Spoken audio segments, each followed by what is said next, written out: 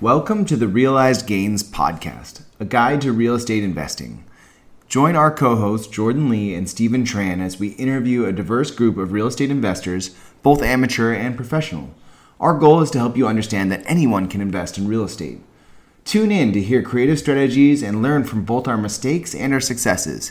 You can find us where you love to listen to podcasts, on YouTube, or at jordanleemortgage.com. Cost segregation study.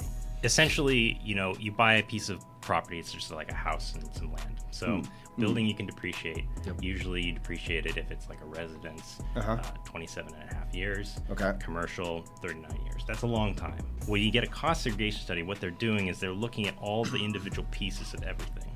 They're going like, okay, there's siding, there's shingles, the structural beams. This is why this process takes forever and is super expensive. There's certified cost segregation firms that go in and do this for you. And they get a report at it that says this is the breakdown of everything that's in there. This is the tax life that you can use to depreciate it. It's going to be less for a lot of it than 39 or 27 and a half years. So you're depreciating it over a shorter time, which means you get those deductions early.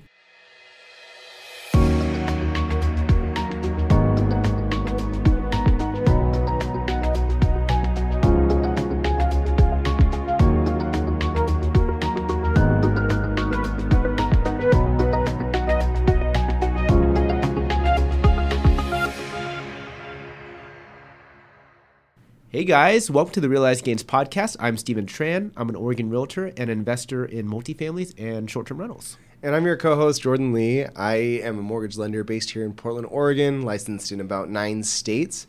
I invest in single-family homes as well. And who did we bring on the show today? Yeah, so we had Kurt Muramatsu. He's a tax professional. We talked a lot. Oh my God, we did a huge deep dive on taxes. Yeah, I mean, if you're interested in learning about taxes and just like the way that they intersect with the real estate world, this is a super great episode for you. Kurt's with a local firm, Gavin Mesher, big firm, really well-respected firm here in Portland. They trade skyscrapers, they trade big buildings, and they do other businesses and everything. So he brings a lot of insight. We talk about 1031, we talk about cost segregation, gifts, and capital gains, depreciation, all the things that are interesting towards tax liability in real estate. So there's this. If you want to take a deep dive, this is the episode for you. Yeah. All right, have a good one. Hey guys, welcome to episode 55 of the Realized Gains Podcast. I'm Stephen Tran.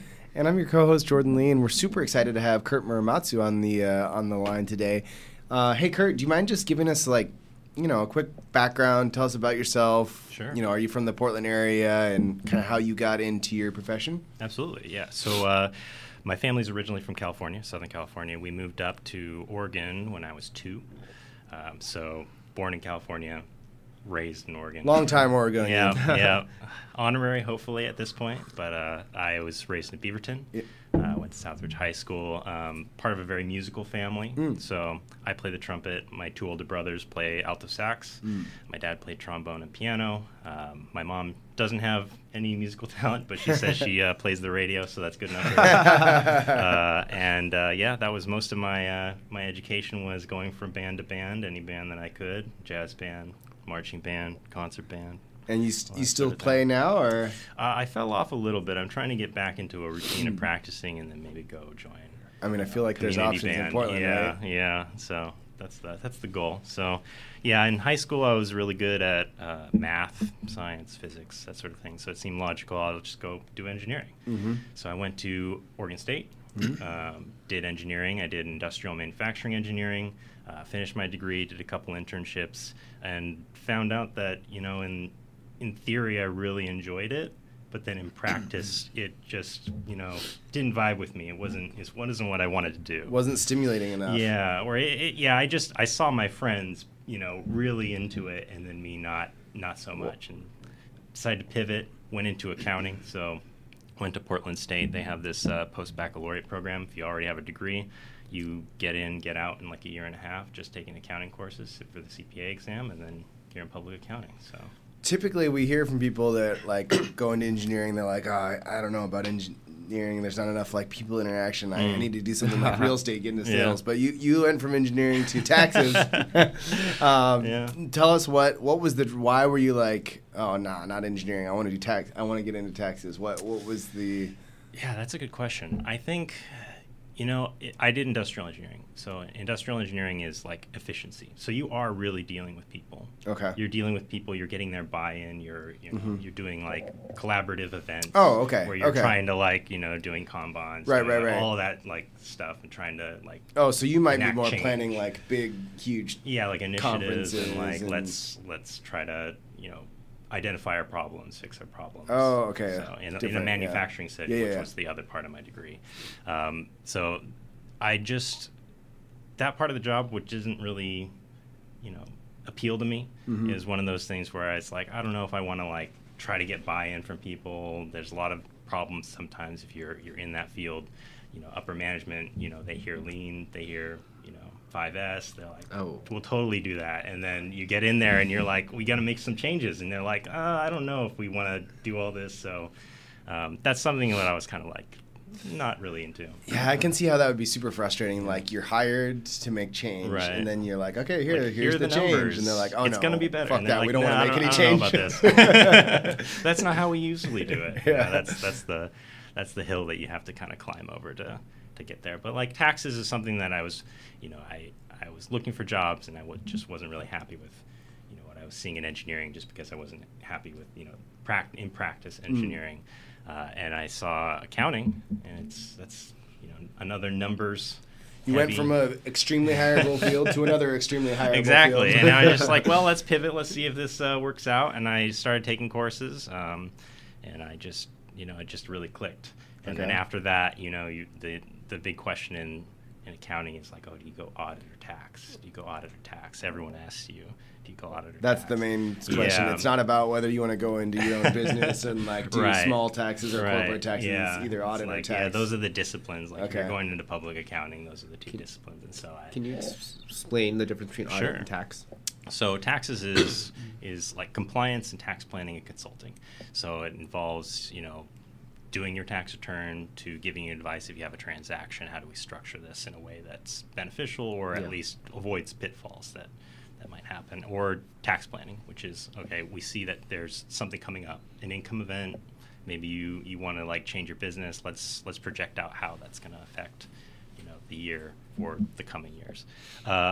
Audit or assurance, that's more of compliance on like financial statements or reviews or compilations. So say you want to like get a bank loan, it's like a sizable bank loan, and they're like, we really want you to have a third party audit because we want to make sure that like you're doing good and we can trust that you're doing good because there's a third party saying like this is exactly what's happening. Yeah. So that's that side of things, and there's also other areas you can go to insurance like forensic accounting where you kind of are like accounting Batman. You go in, and there's been a crime. You're like, okay, what happened? How much happened? Who did it?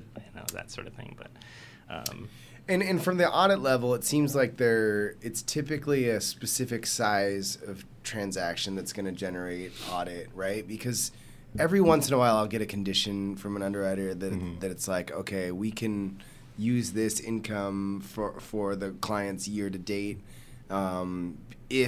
if we get an audited tax return and the client's like, oh, no, we're not going to do that because typically it's a pretty big expense to have a real audited real audited P&L sheet. Right. I mean, there's full audits. And sometimes it's mandated, right? And right.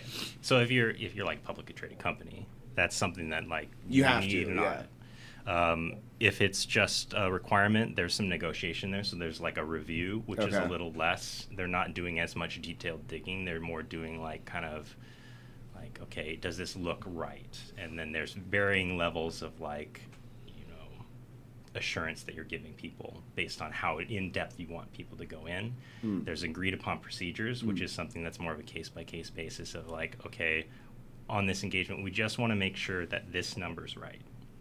And we'll set parameters around that, and it can be anything. Right. And the auditors will go in and they'll see like, okay, we'll give you assurance that either this number is, more likely than not right, or we don't see any reason why it's not right. So Makes sense. yeah. Yeah, so, I mean, real estate-wise, when it comes to taxes, everyone is interested in real estate for a various number of reasons, and we often get questions about taxes and kind of like, you know, what are the benefits and what are the things I need to be wary of. You know, we talk a little bit on the show about 1031ing or, Sure. you know, trading. We get into a little bit about, you know, depreciation, Yep. capital gains, those types of things. Just from the like broader perspective, or like, you know, from being on the inside, if someone was interested in talking about real estate and tax with you, what are some like things that, like right away you're like, oh, these are some things that people don't think about when it comes to taxes in real estate? Right. You know, I think a lot of people think of depreciation right away, and they think, oh, I'm going to do like cost seg or something. I'm going to get so much depreciation. I'm going to have On the deductions upfront, for on the days, front end, right? yeah. But in reality, if you're not a real estate professional in, you know, the sense that it is, you know, for tax purposes, a lot of those losses might be limited. So it is kind of like structuring, you know, is this actually your profession, and what are the thresholds you need to make that, and what documentation you need to prove that you make that. All right, so for our listeners, cost segregating, let's talk about that, Sure. because this comes up a lot, and people sometimes want to take advantage of it. You said a couple of things that were interesting to me there. One, you talked about taking advantage of it early, which is typically the point of doing a cost segregation, Yep. right? And then two, you said that you need to be a real estate professional. Because you get that when we do our taxes, right? We get that question about how many hours do you spend in real estate. So help me understand, like, for a normal person that's just works a W-2 job, they work 40 hours a week, and they do a little investing on the side. How the difference of how a cost segregation is different for them versus someone like Steven, who's a full-time real estate agent. Okay. Well, cost segregation study, just in case, you know, these people are listening for the first time, they don't know what a cost segregation study is. Essentially, you know, you buy a piece of property, it's just like a house and some land. So what you can do is you can just say, like, well, it's a building and a piece of land. Building you can depreciate. Yep. Usually you depreciate it if it's like a residence, 27 and a half years. Okay. Commercial, 39 years. That's a long time Oh, to wow, okay. depreciate property. When you get a cost segregation study, what they're doing is they're looking at all the individual pieces of everything. They're going like, okay, there's siding, there's shingles. Oh, wow, there's okay. the structural beams. This is why this there's process all takes this- forever and is super expensive. And they're certified. They're certified cost segregation firms that go in and do this for you. And they get a report at it that says this is the breakdown of everything that's in there. This is the tax life that you can use to depreciate it, and it's going to be less for a lot of it than 39 or 27 and a half years. So you're depreciating it over a shorter time, which means you get those deductions early. Okay. Certain property would be eligible for bonus depreciation. Okay. So that's something that in the last few years, bonus depreciation is, you know, if it's a tax life of under 20 years and it's using the regular makers depreciation, accelerated depreciation, that is available for taxes. You get to write it off 100% until this year. Got it. This year it steps down to 80, and then 20% and 20% until it's gone, unless they decide to renew it. But that in the past several years has been a huge benefit. 100% write-off of certain property that's qualified. Wait, you're saying that they changed the rules on cost segs to make them not as valuable? No, bonus depreciation was always around. Oh, okay. It was 50%. I mean, it's fluctuated across the years to incentivize certain. Oh, but then there's just like how they changed the level of Right. capital gains or Right. whatever. That element of cost seg gets changed. So it's not cost seg in particular. It's any property that you buy that's new that qualifies for bonus depreciation. With the Tax Cuts and Jobs Act, went up to 100. Okay. 100%. So highly incentivized. Highly Suddenly, incentivized. cost seg became a lot more popular. Yes, exactly. Interesting. And now that's stepping down. 80% is still a lot. Yeah. Okay. But, next year it's going to be 60%. Next year it's going to be 40, 20, and then it goes away. But, a lot of times things go away, but not, people don't want that to go away. So a lot of times it gets renewed. It might not get renewed, Right. but we'll find out. So only like real estate professionals can take full advantage of that full 80%, or like, It's not necessarily that. It's that you have losses. Yeah. So when you have losses, there's a bunch of limitations that you have to get through to be able to take them against all your other income. So if you're just a passive investor, for example, you run into something called the passive activity losses, which means that you can only offset your passive losses with your passive income. okay. It's all like segregated. So if you have a W-2, Right. that income, you can't use the losses to offset that. Yeah. So, for example, let's say someone made $100,000 of W-2 income, and then they made $50,000 from passive investing. Right. The most that they could ever offset would be that $50,000. They can't do their 100 and their 50 together, right? Right. So it would be you have your W-2, which is a 100,000. Yeah. You'd have this loss that would carry forward. Right. If you had, a gain on one of your passive activities, or you had, passive activity income in the future, you could use those losses that carry forward. They offset that income. Whereas if you were a real estate professional Yes. and all of it, that you could do that whole 150, you could offset that all theoretically with a cost seg. Theoretically, You just have more opportunity You have to more opportunity. take advantage It's of it, very, yeah. it's you're able to use it a lot more. Yeah, I was gonna say I feel like I might have depreciated too much and brought my income down too low one year, because it looked great on my tax bill getting my tax return, but Yeah. obviously didn't help me qualify. So how do you find that kind of balance of how much to depreciate? If you always like maximize it, or when you're working with clients, or how does that work? I guess I'm always going to say it depends. Yeah. It depends on, all the situations, because there's one factor that could change everything. Let's just say I want to make like I'm a real estate professional. Okay. This is my full-time job. I obviously can depreciate a lot, but I want to have a base salary of 75. Is there just a point you can just decide to stop there and depreciate only to that?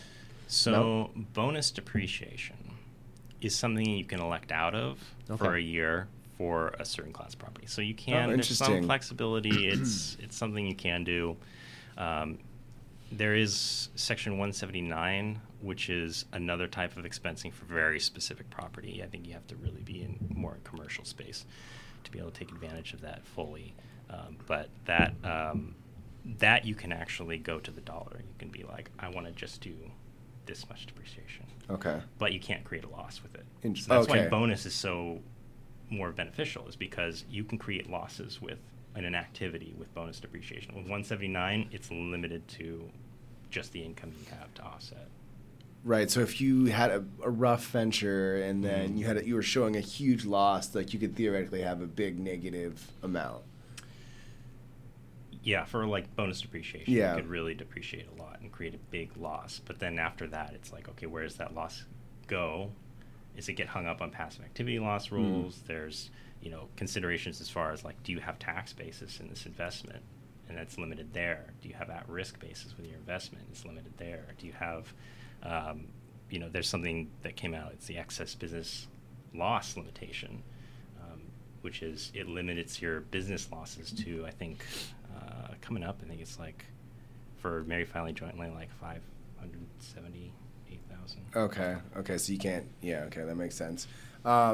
So, from at a higher level, doing a cost segregation, you're thinking, the question is my tax liability this year much higher than it will be in the coming years or when I sell it? Is that kind of the sort of gamble that you're making if you're deciding to pay the money and take the time to do a cost seg? Yeah, I think that's like a planning tool. It's like it's something that you can do. Like, I'm going to sell a building. I'm not going to exchange it. I'm going to take the gain. Right. We're going to recognize gain. What can we do? Oh, so it's typically, like you said, it's typically done when you choose not to do a 1031 exchange where you're deferring the taxes. Yeah, I mean, you can do a 1031 and a cost seg in tandem. So that's something that a lot of people do. Right. But this is just a tax planning tool. Right. I know I'm going to have an income event. I see. What can I do to offset that? One of the things that you can do is do a cost seg on maybe one of your other properties and see if you can take advantage of an accelerated depreciation. I see. In that year. So one of the many tools in the arsenal to strategically lower some of your tax liability in that current moment. Or sometimes you want income. Like if you're going to do a cost segregation, so you have like a lot of losses coming through. Yeah. Maybe it's time to get out of that building that you've wanted went to sell. Right. It's looking really attractive. I don't know. Yeah, it makes a lot of sense. It's funny. I was sitting down for dinner or for lunch with a buddy from college that I hadn't seen in a while, and we were talking about real estate, of course. And he mentioned that his tax advisor, which I had never thought of doing, told her to not do any of the depreciation up front or while she owned the property. And then when she went to sell it, she depreciated it all at once. It's like what is that called? A reverse cost segregation or something like that. But Okay. it helped mitigate her capital gains that way when she went to sell it. And I thought that was kind of interesting. I don't know if that's another like depreciation strategy that people employ, but it had never come. I mean, when I do my taxes, I always put the depreciation on there because I want the income from the property to be a little bit less. But I thought that was an interesting technique as well. Yeah, that might be just like rate arbitrage there, where it's capital gains. I guess we can get into capital gains rates are more favorable. The highest capital gains rates is 20%. Right. It's maybe a little bit more if there's some additional taxes, like there's called the net investment income tax that you may be subject to if you have a gain that is more of an investment gain than not. But usually it's going to be 20% if it's like a business and it's real estate. If you take depreciation, that's offsetting ordinary income. Right. Highest rate for ordinary income is 37%. Right. So that is, I think, where the benefit comes in is you can take depreciation on it, and then when you have a gain, then you have some of the capital gain. Problem is there is depreciation recapture. Oh, okay. So like the IRS knows that this is happening. They know this is happening, and they say like, okay, well, you took an ordinary deduction. Uh-huh. So to the extent that you depreciated personal property, which is anything, not like really the building or the land or anything like that, but personal property, that's subject to depreciation recapture. Okay. Any gain to the extent that you took depreciation on that personal property, that's ordinary rate. Okay. If you have a building and you take depreciation, accelerated depreciation over regular straight line depreciation, so like if you did bonus depreciation on some real property that was eligible for it, then you would have to do depreciation recapture on everything in excess of straight line. Okay, interesting. So there could be some risk in that type of strategy. Right. It kind of like is the benefit. What's the benefit really? Right. Usually we just say like a deduction now is better than a deduction later, in my opinion. But and why do you guys say that? Is that because rules change and you don't know what your tax is going to be in the future, or it's just time value money? Okay. Yeah. So deal deduction now. Just having the funds now is better than later because of inflation and other factors. Right. That's the biggest factor. But and so if you have a building and it's just straight line depreciation, there's no depreciation recapture, but it is still taxed at a higher rate. So it's 25% for what's called unrecaptured 1250 gain, which is depreciation on real property, which is just straight line. So. And do you have any speaking of depreciation, do you have any interesting surprising stories of how much depreciation that you would just never imagine, or companies that have done strategies and business planning around it that would surprise you, or ways that it impacts the the market in different ways that the layperson like us just doesn't think about? I think a lot, and also just talking to contractors and stuff. Yeah. It's at the end of the year, everyone's really excited to get their project done.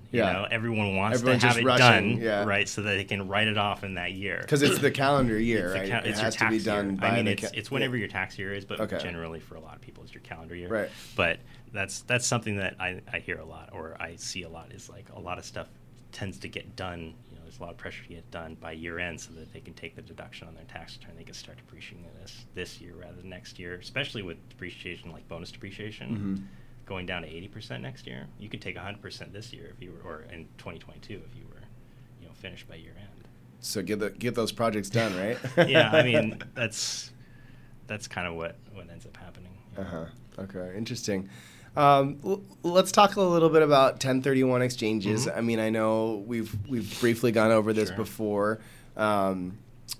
in the very basics of our understanding, it's like, you take a property, when you sell it, you can defer the taxes instead of paying the taxes at sale. Instead of paying the capital gains, you can defer it to the future when you sell the next property. Forever till you die, right?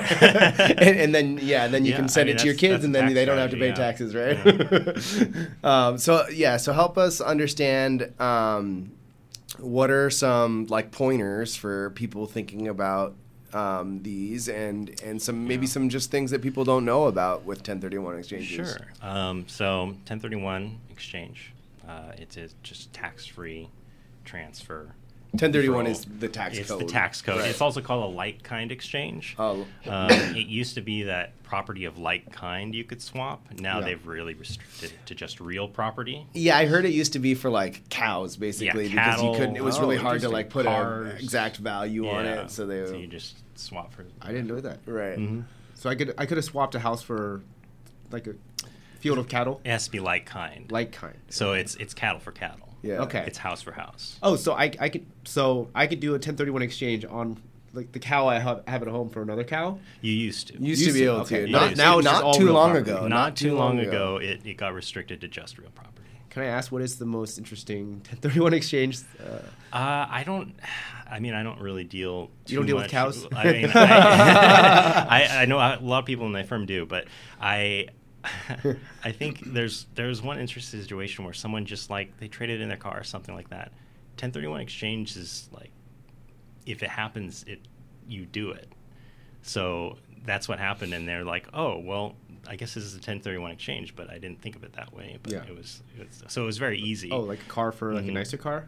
Like maybe you got a car that appreciated. Like I have a 1965 Porsche and it's gone up in value, and then now I can trade it in for a Lambo. Huh. I wonder. So when they changed that to real estate, did that like decrease the value of some of those older cars a little bit? I wonder. I don't know. Anyway, I'm not a car guy. I'm a real estate guy. That's why I'm here. But like kind or in real estate, that means you can trade. You could trade your single family home into a hotel if you wanted to. Yeah. So there's certain requirements. It has to be either investment or business property. Okay. So it can't be just like your personal business. Right. You're not exchanging that. It has to be used for if you have a rental or if you have some land that you're just holding for appreciation. Oh, it can't be land. It has to be land that you've rented out. No, you can be land. It can be investment property. Oh, so it can be like a land plot of land that you've just held. All right. Just for the appreciation. Right. Oh, just for the appreciation. Exchange it for something else. Okay. But yeah, what specifically were you? But you could trade it theoretically. You could trade it into an airport if you want it. Like, I mean, is there some sort of limit on the? It's real property is a pretty broad definition, so it doesn't necessarily have to be used for the same thing. So I could have an apartment complex and trade it for a commercial building. Mm-hmm. Okay. So it's pretty lenient on a lot of that stuff, but it just has to be real property. Okay. And is there something about like in the terms of the financing that's on the property that you have to carry over, you have to hold a mortgage for a similar amount too? So with 1031 exchange, there's this concept called boot. Boot is bad. Okay, I haven't heard that. Unless you want to recognize gain. So essentially it is if you have an exchange and you take money out or property that's not involved in the exchange, you've essentially sold part of it. And you have to recognize gain to the extent that there was gain or you received boot. Okay. So you can't take any proceeds, basically. You can't. Or you can, and you can recognize some gain. Okay. Which is fine. But, so if you have an exchange, let's say I have an exchange where I sold a property for $1 million, usually what you're going to want to do is exchange up. Right. So that there's no chance that there's going to be any kind of boot. Right. What you're talking about with debt on the property is you can have mortgage boot. Okay. So if you have a property that you have a mortgage that is, I don't know, like $1 million, and then it goes down to a mortgage that's, $800,000. Okay. There's then, $200,000. Yeah, where did that $200,000 go? That's debt relief. Okay. Which is treated as if, you've taken something out. That counts as a gain. Right. So it doesn't necessarily count as gain. You'd have to work out all the calculations. You'd have to balance everything in the exchange to see if that results in boot, Mm-hmm. and ultimately gain. Right. But that is something that sometimes, unintentionally we'll see. But a like quick rule of transaction. thumb, you want to keep your loan amount about the same or higher. Yeah. You wanna be able to like exchange up usually. Trade you wanna up, put a yeah. little more cash in, or put a little more debt in. More value, more debt. Right, just so that you're not running into that issue. Okay, and I kind of have a, let's just say, a very light understanding of 1031 exchange. Obviously, trading up to bigger and better properties as your property appreciates. But yeah, I still don't really understand the whole basically delaying the taxes till death. Like, where does it go? When do I have to pay it? Do my kids pay for it? What happens? Yeah, so what you have is essentially, if I have, like, you can think of it as just like tax. If you have tax basis, say I have like tax basis in a building in land, $100,000. Yeah. I sell it for $1 million. That's $900,000 of gain, right? Yep. I do a 1031 exchange. I exchange it into another property. Let's just say, for purposes of this argument, it's another property exactly $1 million. Mm-hmm. Okay. So now I've exchanged into another property that's a fair market value $1 million. My tax basis carries over. Okay. So my tax basis in this new property that's worth $1 million is still $100,000. So if you sell it, then that appreciation on the previous property, if you sell it, then you'd realize it then because your tax basis is so low. Yeah. So compared to if you just had sold and bought, if you sold it, you'd recognize immediately $900,000 in gain, and then you'd buy a property that's $1 million. You have a tax basis of $1 million, plus minus any kind of selling expenses. But that's where the gain deferral comes in. Is it's stored in the basis. The basis carries over, so and you when have to just keep it, a record of that. You have to keep a record of it. So that'll keep adding up as you keep trading up over time. Yeah, as you keep trading up, your basis just carries over and carries over and carries over. Meanwhile, you're exchanging up to, $1 million, $2 Right, million, and you have $3 to million. keep some ledger with the IRS so they kind of know what you're... Yeah, I mean, you file a form saying, like, hey, this is the amount of gain that was deferred. And then when you sell it, then, you know what your tax basis is now. It's very low at this point. The gain deferral on death, that is because you get a step up to fair market value on death. Ooh, okay. It is, subject to estate taxes at fair market value. The exemption is very high right now. So, if you had, a property that's worth $1 million, you only have a tax basis of $100,000. There's a lot of appreciation on it, but you also right now have a lifetime exemption that's like $12 million. Yeah, something 13 million. crazy high like that, yeah. So theoretically, like if you had a single family residence and you traded into a duplex or eventually into a quadplex during your life, if you sold it before you died and it was versus continuing to defer it and then passing, theoretically you could have less tax liability if it went down to your children. Is that the idea? Yeah, so when your children received it, they would get that step up to fair market value. So now all of a sudden their tax basis in it is fair market value. Okay. At the time of your death. So that's where the deferral and like the complete, tax-free nature of that whole structure comes in. Is you're deferring this gain, you're deferring this gain, you're deferring this gain, and then you get to step up to fair market value. Hopefully your lifetime exemption covers the appreciation, the value of the property, and then that transfers to your kids at, The lifetime value. exception, how much was that again? It's like 12 million. Yeah, 12.3 or 12.9 or The tax it's code huge. is for one person. Yeah. If you run into that yeah. problem, you're doing something right. You've done well, right? Yeah. It's like, oh no, my kids had to pay taxes on Yeah, on this. I mean, it is going down. I mean, it's still going to be like $6 million, but it's Oh, going are they down. gonna Yeah, it's lower it? temporarily. It's going to sunset. I think after 2025. Oh, I didn't hear that. They may decide to extend to it. extend it, extend it, right? okay. That's always a possibility. But a lot of people are. It's a lifetime exemption for estate and gift tax. Yeah. So there is a lot of people that will. Okay, well, let's take advantage of this now. Let's put together these gifts. Let's start transferring the wealth, using up this exemption, so that when it drops, then you didn't miss out on anything. I want to talk more about gifts later because I do get a lot of questions about that. But before we get off of the 1031 subject, There's also some other things about 1031ing. I've heard about a reverse 1031. Yeah. That sounds complicated based on the way you looked at that. It yeah. is. So is it just like way harder to execute? I had to do one this year. Yeah. It's more complicated. It's essentially in a normal exchange, a normal deferred exchange is what it's called.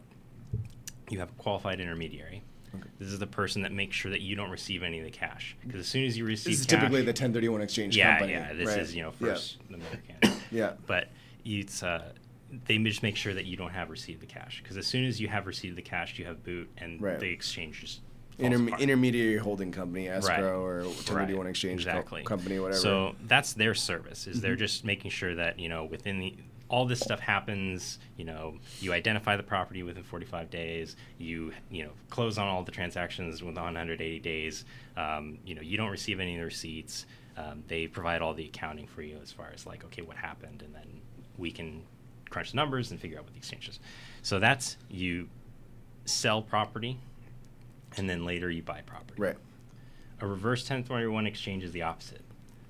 You buy property, right, and then you sell property, and then you sell it afterwards. Yeah. The tricky part is, and I don't remember what the acronym exactly stands for. You have to have an EAT, which is essentially like a title holding company, which holds the property while in the interim. You don't put your name on title right away. You have it's holding company ownership. Hold it for you. Yeah, like just in case you don't do what you said you're going to do. Yeah, it's basically the same thing, except instead of money that it's escrowing, it's property that they're holding to make sure that you don't receive it, and then it's a sale, and then you recognize gain.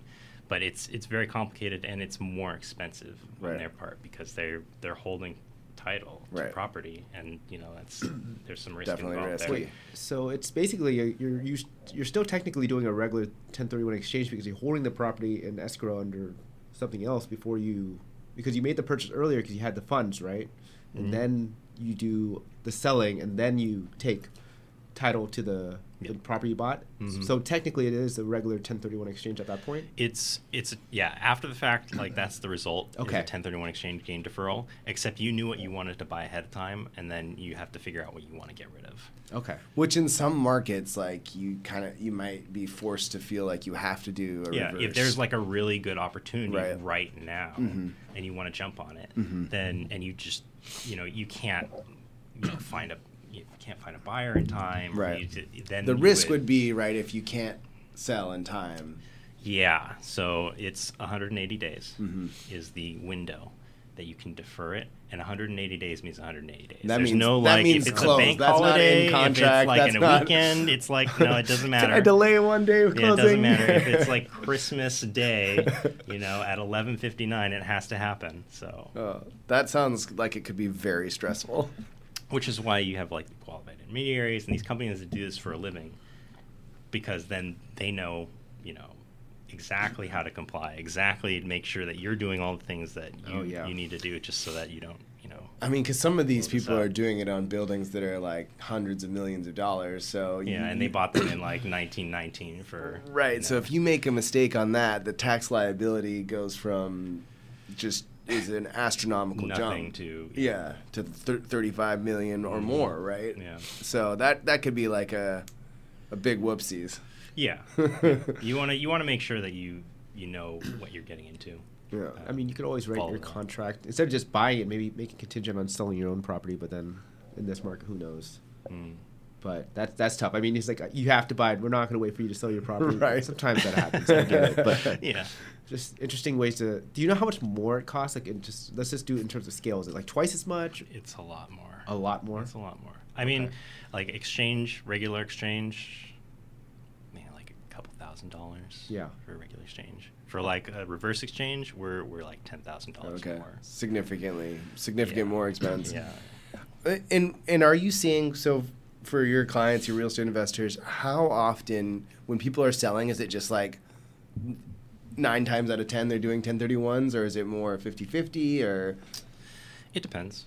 So some clients, they really like to do that. They're just, it's not even a question. They're like, this is what we're doing. 1031 exchange, let's just keep doing this, and a lot of it is not necessarily that they're like doing it to defer gain, or I mean, they're doing it to defer gain. They just want to like change their portfolio.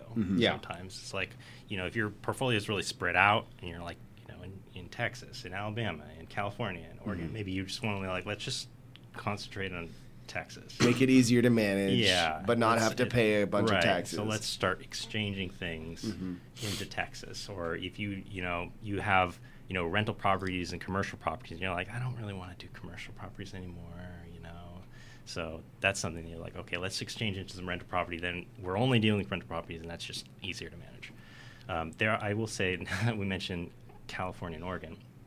There are some states that if you exchange out of the state, they want you to know that they know that you sold property there and are deferring the gain. So every year for California, if you exchange out of California, you have to file a like-kind exchange informational form saying, like, hey, we did this. Okay. Oh. And if we sell it ever, that gain that we deferred, we owe California for that. Oh, okay. Oregon is similar. I think there's only like 4 states that do that. To clarify, all these things we've been talking about so Yeah. far are federal, but then there's also some state overlays with these.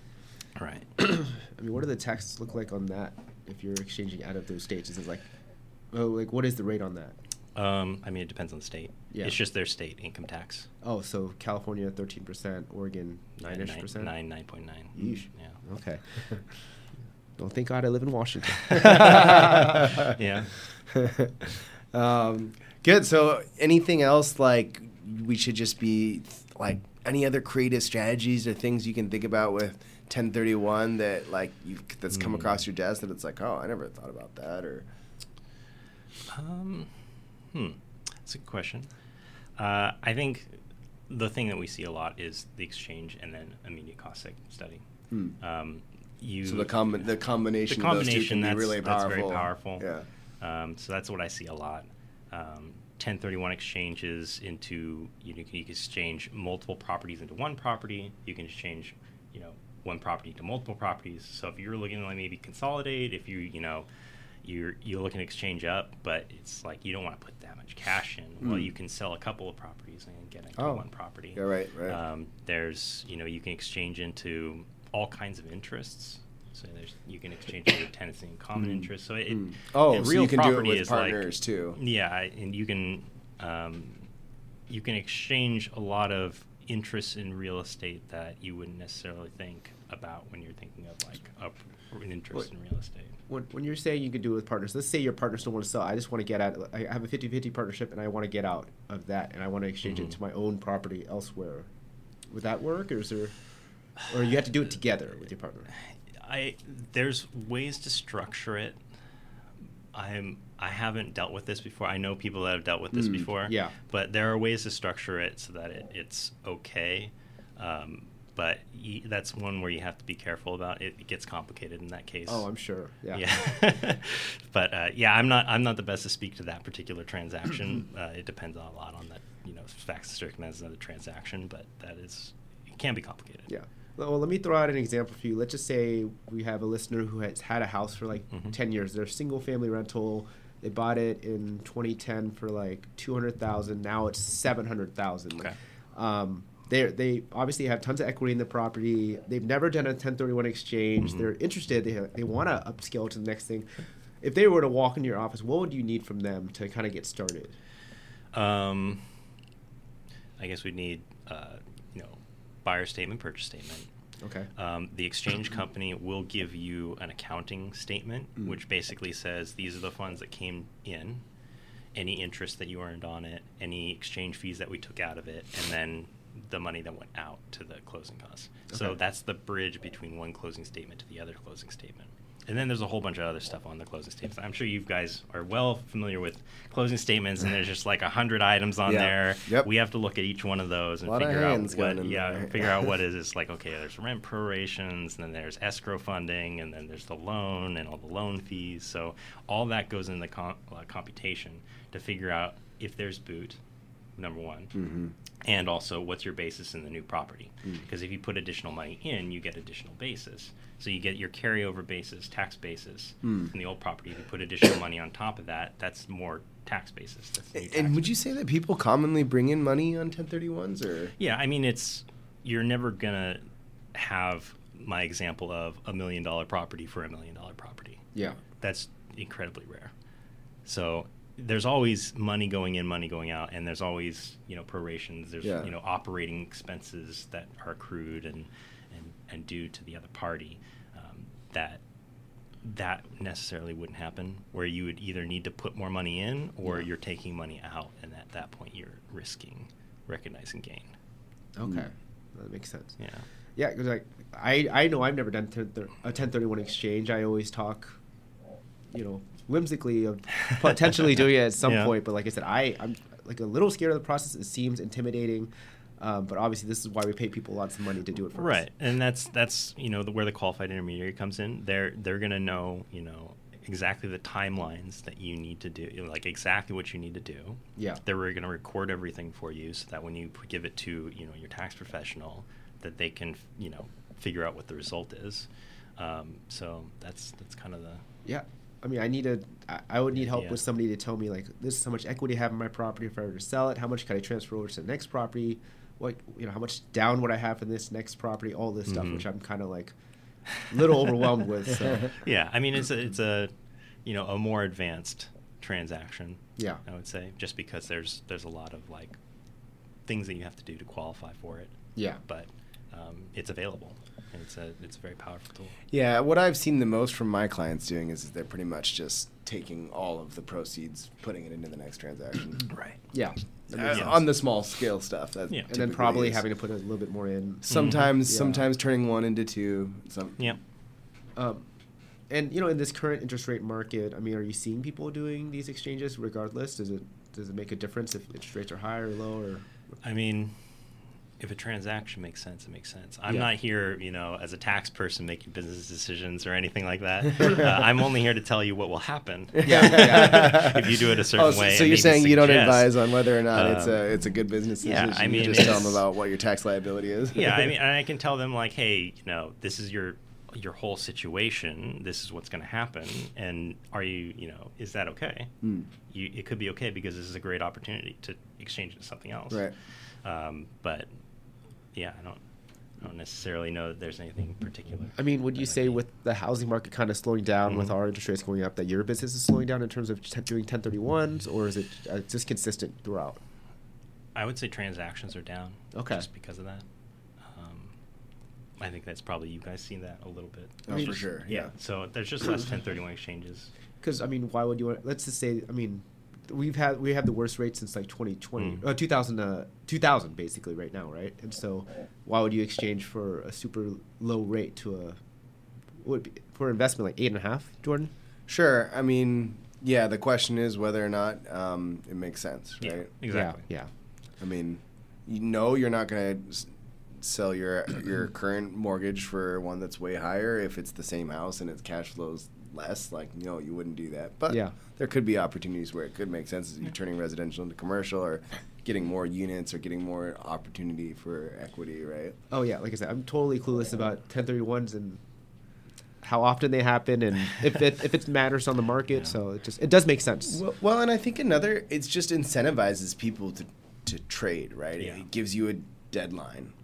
And it also gives you an opportunity, like, to avoid taxes, right? So it makes trading a little bit, because like you were saying earlier, if you wanted to consolidate your portfolio, if you had places all over the country and you wanted to consolidate that, but then you were like, oh God, I can't do that because now I have to sell all of these and then I have to pay taxes on all of them. That's just going to be a huge headache. But if you can do it as a 1031, then you can just put it all into the same pot and then worry about it later. Yeah. It seems a lot easier. It's gain deferral, but at the end of the day, it's a tool. It's flexibility, because you can hold real estate, and that's not, you can't really employ that. You have to just stay there, or you can 1031 exchange and do something else. So it just provides that. Makes trading easier. Yeah. Exactly. Well, that's great. I mean, I learned a lot there. We started talking about gifts really recently, and first of all, how if you run into that lifetime gift exemption, You're doing all right. You've done Yeah. something good in Yeah. this life. You're doing all right. 6 million? Okay. Yeah. 12 million? Yeah. So, just some really quick questions Mm-hmm. for you, since I get these questions all the time. I'm buying a house for the first time. If my dad gives me a gift, do I have to pay taxes on the $40,000 he gave me for down payment? No.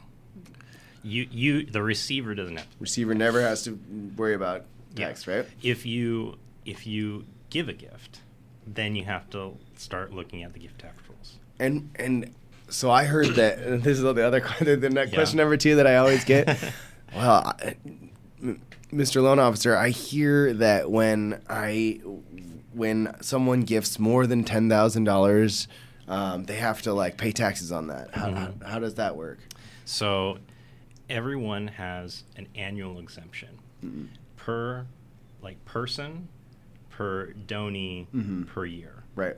So What is the annual exemption now? Is it like it's 17,000. 17,000. Oh, Yeah, perfect. 17,000. So it's pretty. I did gifts for sizable. my sister for like 16,000. So I was Yeah. like, Hey, oh. you hit it. Yeah. And what that means, right, is that It's not subject to gift tax. so you don't even Under have to that. tell the IRS that I gave my daughter Right. $17,000. Yeah. So technically, if Steven and I were married, we could both of us could give our kid and their wife each $17,000. So that's 17 times 4. Spousal gifts are Yeah. I like that we're completely. married. Yeah. Spousal gifts are completely exempt. Right. You can transfer. No. So I'm saying if let's say like we had a kid that was buying. Oh, you could both. We could Yes, both you give can- each yeah. of them. Oh, interesting. 17,000. So Each you could do individual, 17 times 34,000? 4. spouse. Okay. Yeah.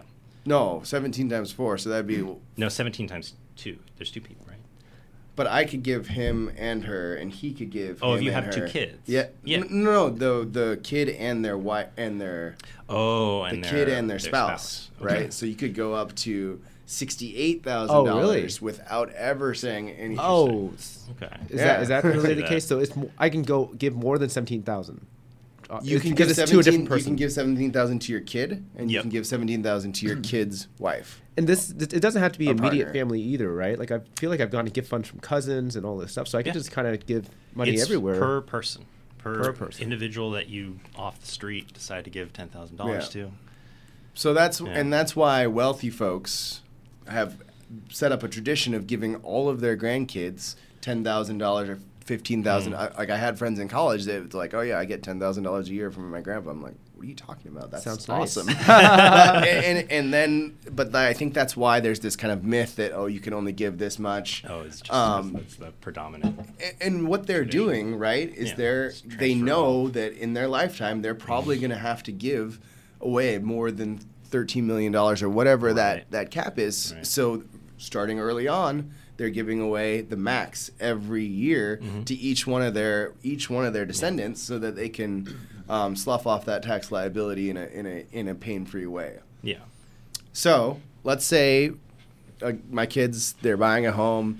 They need, for whatever reason, they need more than that max gift, and I want to give them $100,000. Okay. It's very generous. Do I? Thank you. Do I have to pay taxes on that gift? So it's subject to gift tax, but you have a lifetime exemption. It's a lifetime gifts and estate exemption, which is, 12, 13 million right now. So unless I've already given away, that 12 million, whatever, 13 million, Right. I'm not going to get taxed. I just have to tell the IRS, hey, I gave my kid $100,000. Put this in your ledger. Yeah, this is exempt. I use my annual exemption. This is the amount subject to gift tax. This is how much my exemption goes down for my lifetime. Okay. Yeah. And then when it comes to estate, that's where your exemption is. So if you give gifts, it's reducing your estate exemption as well. Is that a different amount? State is Nope, exempted? it's all kind of the same lifetime number, and if you give gifts, it both goes down. Interesting. So Okay. that's so why you've got this you've got this debit of 12 gifts that million you can dollars give I can- away in your Yeah. life. Yeah. and it's kind of up to you to when you're going to do it, how you're going to. That's why I was saying that you have people, right now it's $13 million. Let's start giving gifts. Use this up, and then if it goes down, then it's not like they're going to claw that back or anything. Yeah, Right. They've said grandfathered that they're gonna be you gave, when it was at that limit. When you do your estate taxes, we're not going to be like, you did this and then. Yeah, so the it's great bad. strategy right now would be find a wealthy person that needs to get rid of I was gonna say this. I need to have these types of problems. Yeah, that's why it's why I'm like, oh man, 12, 13 million dollars. But I mean, that's what I always tell my there clients. faster Like, than you think. if though. I mean, if you're like they're so worried about them paying taxes, and I'm like, if you're paying taxes on that, like this is a good problem to have. well, Like, I think the bigger issue is probably estate taxes. What- and Oregon is can you talk a little bit $1 about that million difference? exemption, yeah. which is substantially lower. So, but like at the federal level, gift and estate are similar. Yeah, so they're kind of like in tandem, where you have like this lifetime exemption, and it goes down and you give gifts. Oregon, like states don't usually have like I don't know if any state has a gift tax. There might be like one or two crazy states. I don't know. But I don't I bet it's But California. yeah, and that's why they But- call it a death tax, right? Like because it's like when you die, it changes things, right? Versus estate versus. Like I hear that, like the death tax or whatever. I don't know if I've heard death Oh, you tax. never heard Yeah, that? we just call it estate tax. Everyone wants to be happy. No one will think about that. It's a What? estate tax. Don't worry about because it. it's like, well, if only you would have given it away before. Yeah, I mean, yeah, for states, the exemption is lower. Right. So $1 million, you're probably going to hit fairly easily. That if you could own a hit lot of pretty property. easily, yeah. Yeah. Washington, it's like 2 million, something like that. Oh, don't look at me. Something like that.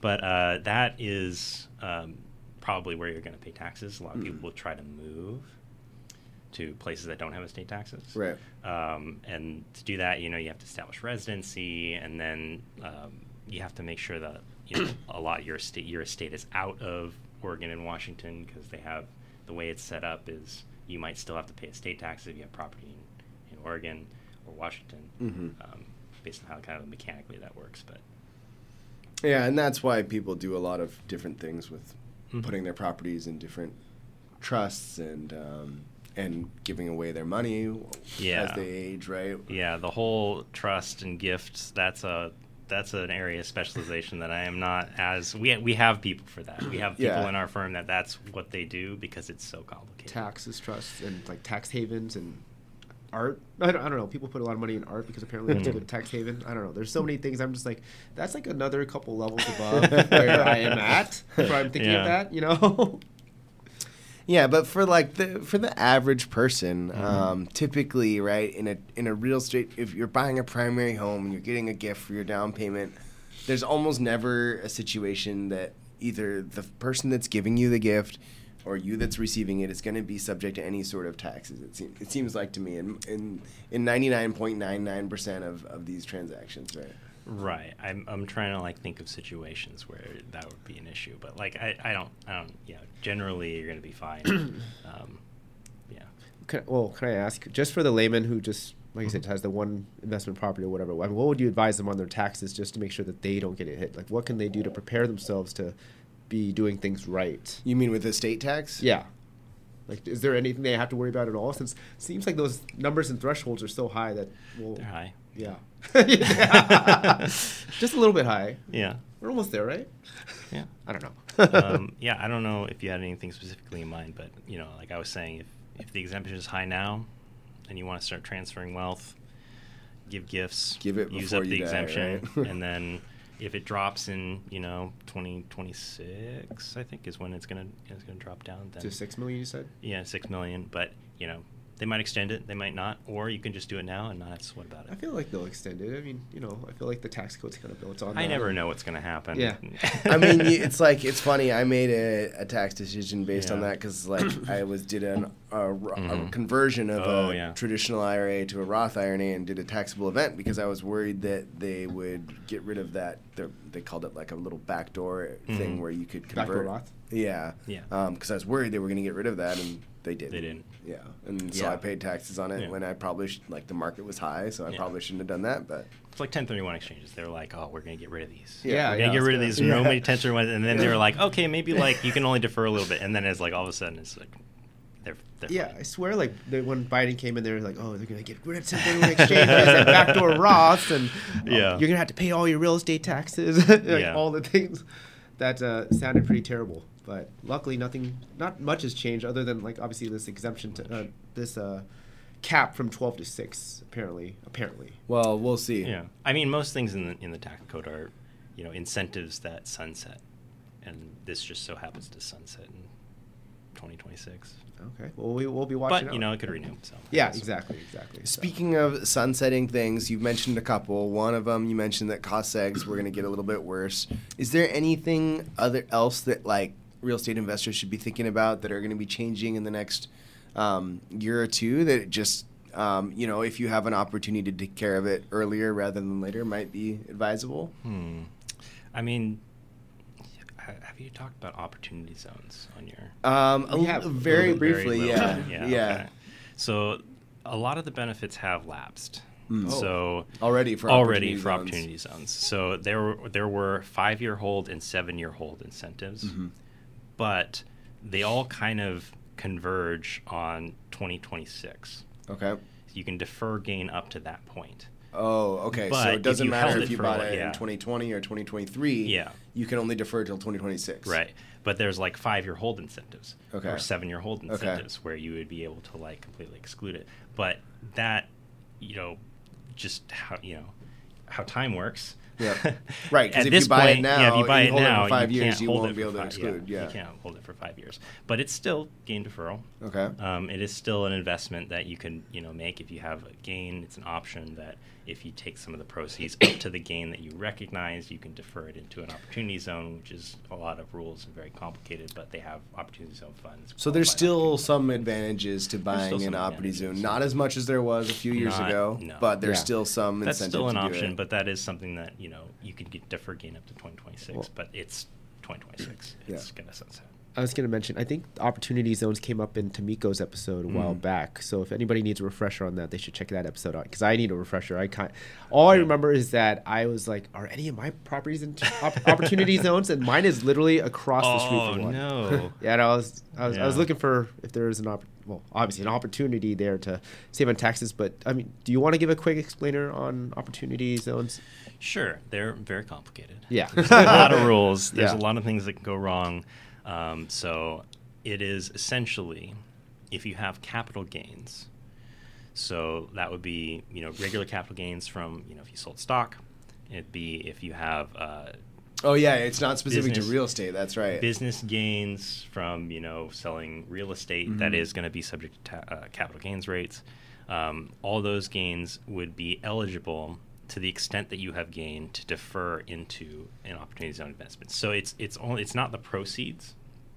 So if you sell a building for $1 million and you recognize, $500,000 in gain, you can only take $500,000 and invest it. You don't need to invest the entire $1 million to take advantage. You just invest how much gain you recognized, and then that defers it. So Steven's company goes IPO this year. And he has Congratulations. I wish. he has a big stock gain. Yeah. He nets $10 million, and instead of paying what is it, 20% or 25% on that? I don't know how that capital gain would work. Sure. He can invest it in an opportunity zone and defer some of those taxes. Is that kind of what you're alluding to? Yeah. Okay. But I mean, it's you don't want to get into it just because it's an opportunity zone. You want it to be a good investment. Right. There's a reason why because you can still lose a bunch of money. You can still lose money in any Of course. investment, right? But if there's an opportunity, so to speak. So I had to I'd had to purchase into an opportunity zone property. If I already have one, if I didn't know, and you can, like I said, there are maps online where you can see if your property's on an opportunity zone. If I have an existing one, is there anything I can do? I mean, Could you build? You could Spend that money to build something. There's a lot of rules. Is the long and short of it. A lot of times, if you have opportunity zone property, it makes it a little more attractive to get cash infusions. Okay. Because then they're going to get, gain deferral on that. Right. And you can, convert a building, build a building. You get all these funds in from opportunity zone investors. So that's something that I see. Okay, Is interesting. people have an opportunity zone, and then they pour money into it. Right. They get investors that want to defer gain. Defer some of their. So it just makes it a little more attractive. If only my building was like funding. across the street. Like, I swear to God, like I was like, is this count? It's right on the line. Yeah. Oh my God, when they were drawing the maps, they were just like, nope, not Steven owns this. It was, let's just say, well, I still wouldn't have known how to obviously maximize that. I would have to go to an expert, but I was just like, this sounds good. Tax deferral, anywhere I can defer taxes sounds like a good idea to me. So, speaking, we've covered most of the topics that I had on our list, but one thing that we've talked about a little bit, but I wanted to kind of just make clear as well. So we've been talking about capital gains. What is the difference in capital gain versus income, and when you're doing real estate, like how do those two like separate from each other? So there's a lot of different categories of income, and depending on the category of income, it's what tax rate's going to apply on a federal level. Right. Capital gains have a more favorable rate. Right. If you have just ordinary operating, you just have rental income, you have depreciation. Yeah, like own a rental property. You have a business, trader business, and you're just operating. Yeah. That's just ordinary income. That's just straight up ordinary income. Adds to the same bucket rate. as your W-2. Yeah. Okay. Yeah. If you have capital gains, that's a favorable rate. So if you sell your building, outside of any depreciation recapture, which we discussed earlier, outside of unrecaptured 1250, which is a little bit of a higher rate, you're going to be eligible for that capital gain treatment. So like I have an investment property I've had for a few years or whatever. You sell that would be considered capital gains. But what if you're flipping? It's different though, right? Like flipping if is there short term? Yeah, short term versus long term. We talk about. So long term capital gains are eligible for that. And that's for holding for more than a year. Yeah. So that's like if you're trading stocks and you're selling options and if you're day trading. Day trading, that's income. That's short term. Right. That's going to be subject to. And short term is taxed the same way as income is. Ordinary income, right? Ordinary income. Yeah. Okay. So that's the highest tax rate. But if you've bought Tesla 20 years ago, or has it even been around 20 years? I don't know. If you bought it 10 years ago, as long as you've held it for a year, that's cap gains. Okay. So that's the difference between basically let's say ordinary income is 30%, and then capital gains, long-term capital gains would be what, 20%? Roughly? At the highest rate, yeah. So that could be a significant. But sometimes capital gains is even less, right? It depends on your income tax bracket. So it's 0, it's based and on 15, and 20. Okay. Based on your whatever they where your yeah. income level at. Okay, got it. Obviously you know a lot about saving on taxes in real estate. I mean, do you have any properties on your own? I do not. You do not. Trying to get into that for the first time, but how the market is. I mean, I feel like if you did have one, you'd be the most knowledgeable person in terms of saving as much money as possible going into that. But yeah, what are your plans in terms of looking for that? Do you have a certain type of property you'd want to get into? I mean, honestly, just home ownership right now. Yeah. I don't have my first home, and at that point, that's a good starting point. Is just getting involved in the process, meeting with a mortgage broker. I mean, honestly, the market, it's a little bit of a challenge for some, even a professional that's working. I mean, you work at one of the top firms in the city, in the state, and it's still it's not entry level these days is a challenge, I would say. Yeah. You got to be ready to go. It's yeah, and that's why it's I'm going to try to warm up to it. I'll meet with the mortgage broker. Let's see let's look at the process. Let's start looking at properties right now. Maybe I put an offer on something that I feel I'd really like to live it, but if it happens, it happens. If it doesn't, I went through the process. Hey, that's a good attitude. And I then, like that. And when I'm ready to go, when I find something I really want, I can really efficiently go through the process and hopefully have a little bit more of an advantage. And so when you buy a home, are you going to be looking at it from the tax side at all, or is it going to just be this is just where I want to live? It's going to be a hold. It's going to be just I'm going to plan to live here. Yeah. Because honestly, I feel like I always, and maybe this isn't the best advice, but I always tell people don't buy a primary home for tax reasons to lower your taxes. The main benefit of a residence is you get to live there. That's what. That is a good point. Yeah. It's funny because I don't have a primary home either. So. Yeah. Like, I mean, obviously, we've talked about the tax benefits of real estate and different levels, different things and strategies you can do. But for primary residence, I mean, the most people, you're typically not going to do much more than the standard deduction, right? Yeah, you're owning property. Yeah. There's the standard deduction's so high right now, and the cap on this state and local tax. But if you're thinking about it long term, it's converting that primary into an investment property, right? Eventually, you can find ways of you're in the market, right? And you have equity, you have an asset. And what's the exclusion? The huge exclusion for primary residence? It's like $250,000, $500,000. So you can exclude $500,000 to selling a home of capital gains if you're married filing jointly, right? Oh, and if you live there 2 of the last 5 years. Yeah, there's a whole bunch of qualifiers. Like if you rented it and then you were made it a primary residence, then you're like, okay, now I have to do like math. If you've done anything else with it, you got to check on these rules. Yeah, like if I lived there for 2 years. Okay. There's a whole bunch of like qualifiers where I don't know them off the top of my head, unfortunately, but it's like, if you lived there for 2 years of the past 5 years or 5 years of the past 10, I don't know how much of that time is consecutive and right. Yeah, there's a whole bunch of that stuff. I mean, that's probably the most used exemption in real estate, I feel like, for the lay person. Probably. I mean, it's a huge benefit. Yeah. Right. Yeah. I mean, there's that. Was mortgage tax deduction? That's mortgage harder. Mortgage interest. Sorry, that's harder now. Is it? Okay. Just because like we were talking about, the standard exemption is very high. Yeah.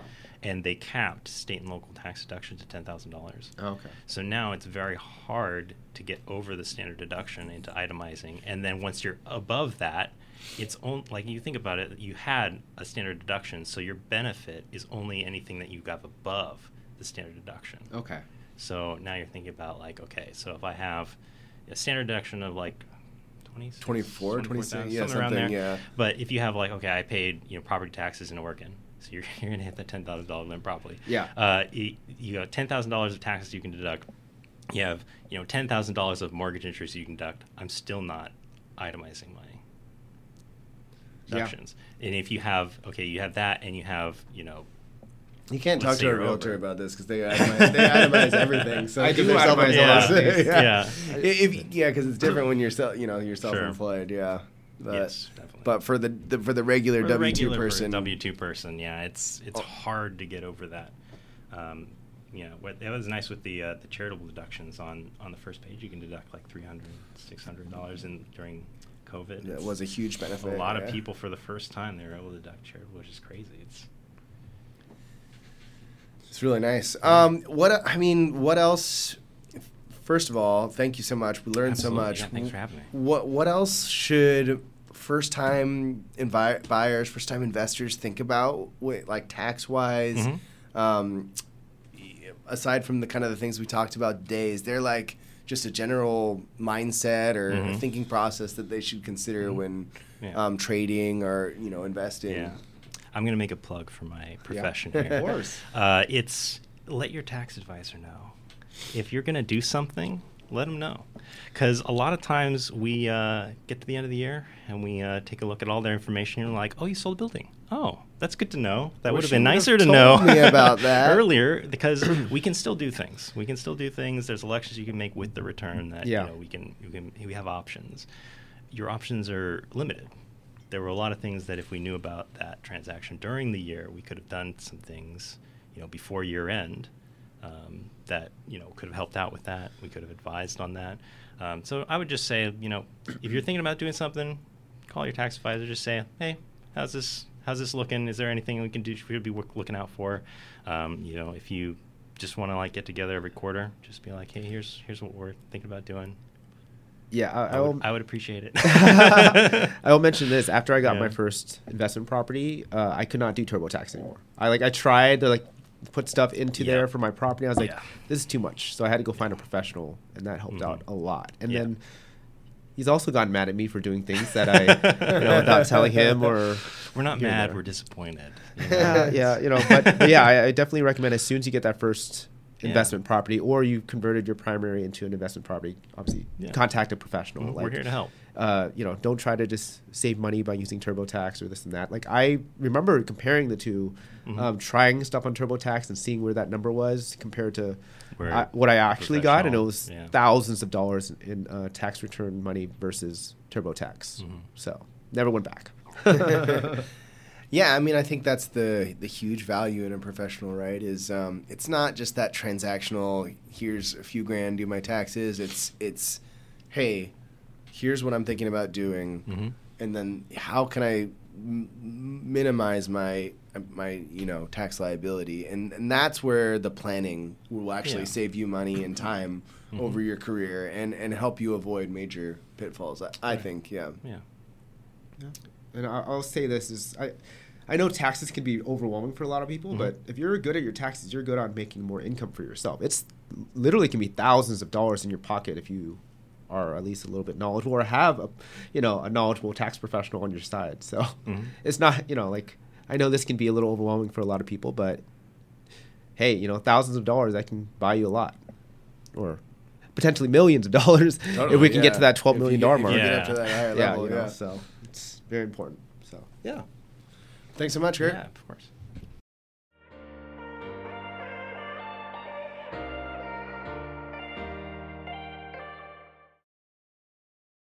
Thanks for tuning in to the Realized Gains podcast. If you have any questions for our co-hosts or guests, don't hesitate to reach out. You can find us on Instagram, Facebook, YouTube, or at jordanleemortgage.com.